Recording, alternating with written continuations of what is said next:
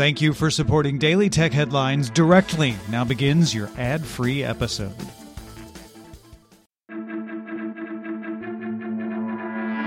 These are the Daily Tech Headlines for Monday, June 20th, 2022. I'm Rich Straffolino.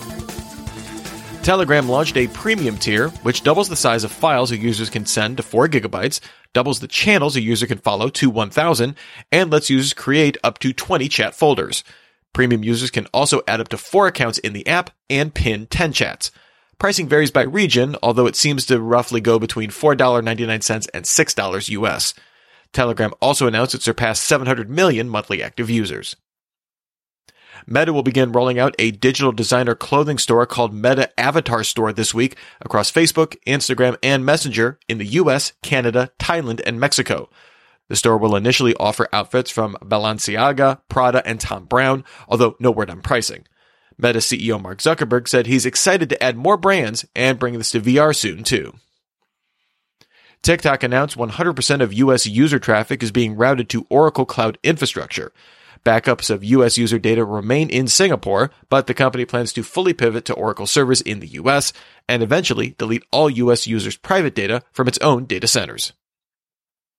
Employees at a Towson, Maryland Apple store voted to join the International Association of Machinists and Aerospace Workers, the first U.S. Apple store to unionize. Apple stores in Louisville, Kentucky, Nashville, Tennessee, and Atlanta, Georgia are also in the process of organizing union votes. Research by Nikkei Asia found that at least 20 new chip fabs are under construction or recently completed in Taiwan, representing over 2 million square meters of floor space and costing around $120 billion. Builders include TSMC, United Microelectronics, and Nanya Technology.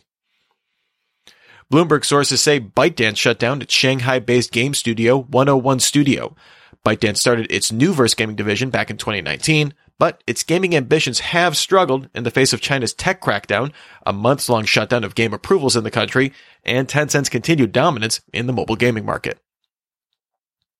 AT&T and Verizon announced a phased plan with the Federal Aviation Administration to acquire operators of regional aircraft with radio altimeters most susceptible to interference from C-band 5G services to fit them with radio frequency filters by the end of 2022. The carriers also agreed to some level of voluntary mitigations with C-band 5G rollout until July 5th, 2023. In an interview with State TV, a spokesperson for Iran's power industry announced the electricity to all 118 authorized crypto mining operations in the country will be cut off from June 22nd. Iran began licensing crypto miners in 2019 and ordered 2 previous shutdowns to mitigate pressure on its power infrastructure.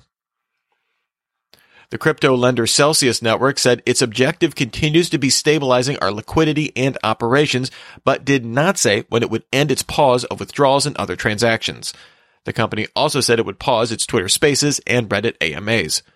Another crypto lender, Babel Finance, paused withdrawals late last week, but said over the weekend that it reached preliminary agreements on the repayment of some debts, which eased short-term liquidity pressure. A web developer who goes by Zoc released the site Extension Fingerprint, which can generate a tracking hash based on a browser's installed Chrome extensions. Some extensions use a secret token that's required for external pages to view if it's installed, but Zoc found that comparing loading times of these protected extensions can actually reveal which ones are installed. Bleeping Computer found that installing just 3 to 4 extensions brought the percentage of users with these same extensions to as low as 0.006%. Back in February, Amazon began integrating its comic book service Comixology into the Kindle app and subsequently shut down the Comixology app. In response to user complaints about this transition, Amazon announced an upcoming beta of the Comixology web reading client will bring back double-page spreads. It's also working to fix a problem with the store's algorithm surfacing novels and nonfiction books when searching for things like comics, manga, and graphic novels. No word on when either update will come, other than soon.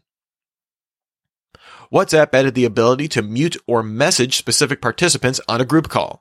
The messaging app also now lets users choose which contacts can see your profile photo, about page, and last seen status. The June 2022 software update for Pixel devices enabled Voice over LTE or VoLTE roaming for many US and global carriers on Pixel 3a and newer devices. Google said it added this feature as 3G network shutdowns could see customers lose voice calling services. Google said older Pixel devices will experience issues on your home network and recommends upgrading. And finally, Epic Games added user rankings to its store. Users will have to play a title for at least 2 hours to be eligible to leave a rating, and Epic will randomly offer players to rate a game at the end of a play session. Epic will also randomly poll users at the end of a play session to create tag-based categories for the homepage. Remember, for more discussion of the tech news of the day, subscribe to Daily Tech News Show at dailytechnewsshow.com. You can find show notes and links to all these headlines there as well. Thanks for listening. We'll talk to you next time. And from all of us here at Daily Tech Headlines, remember, have a super sparkly day.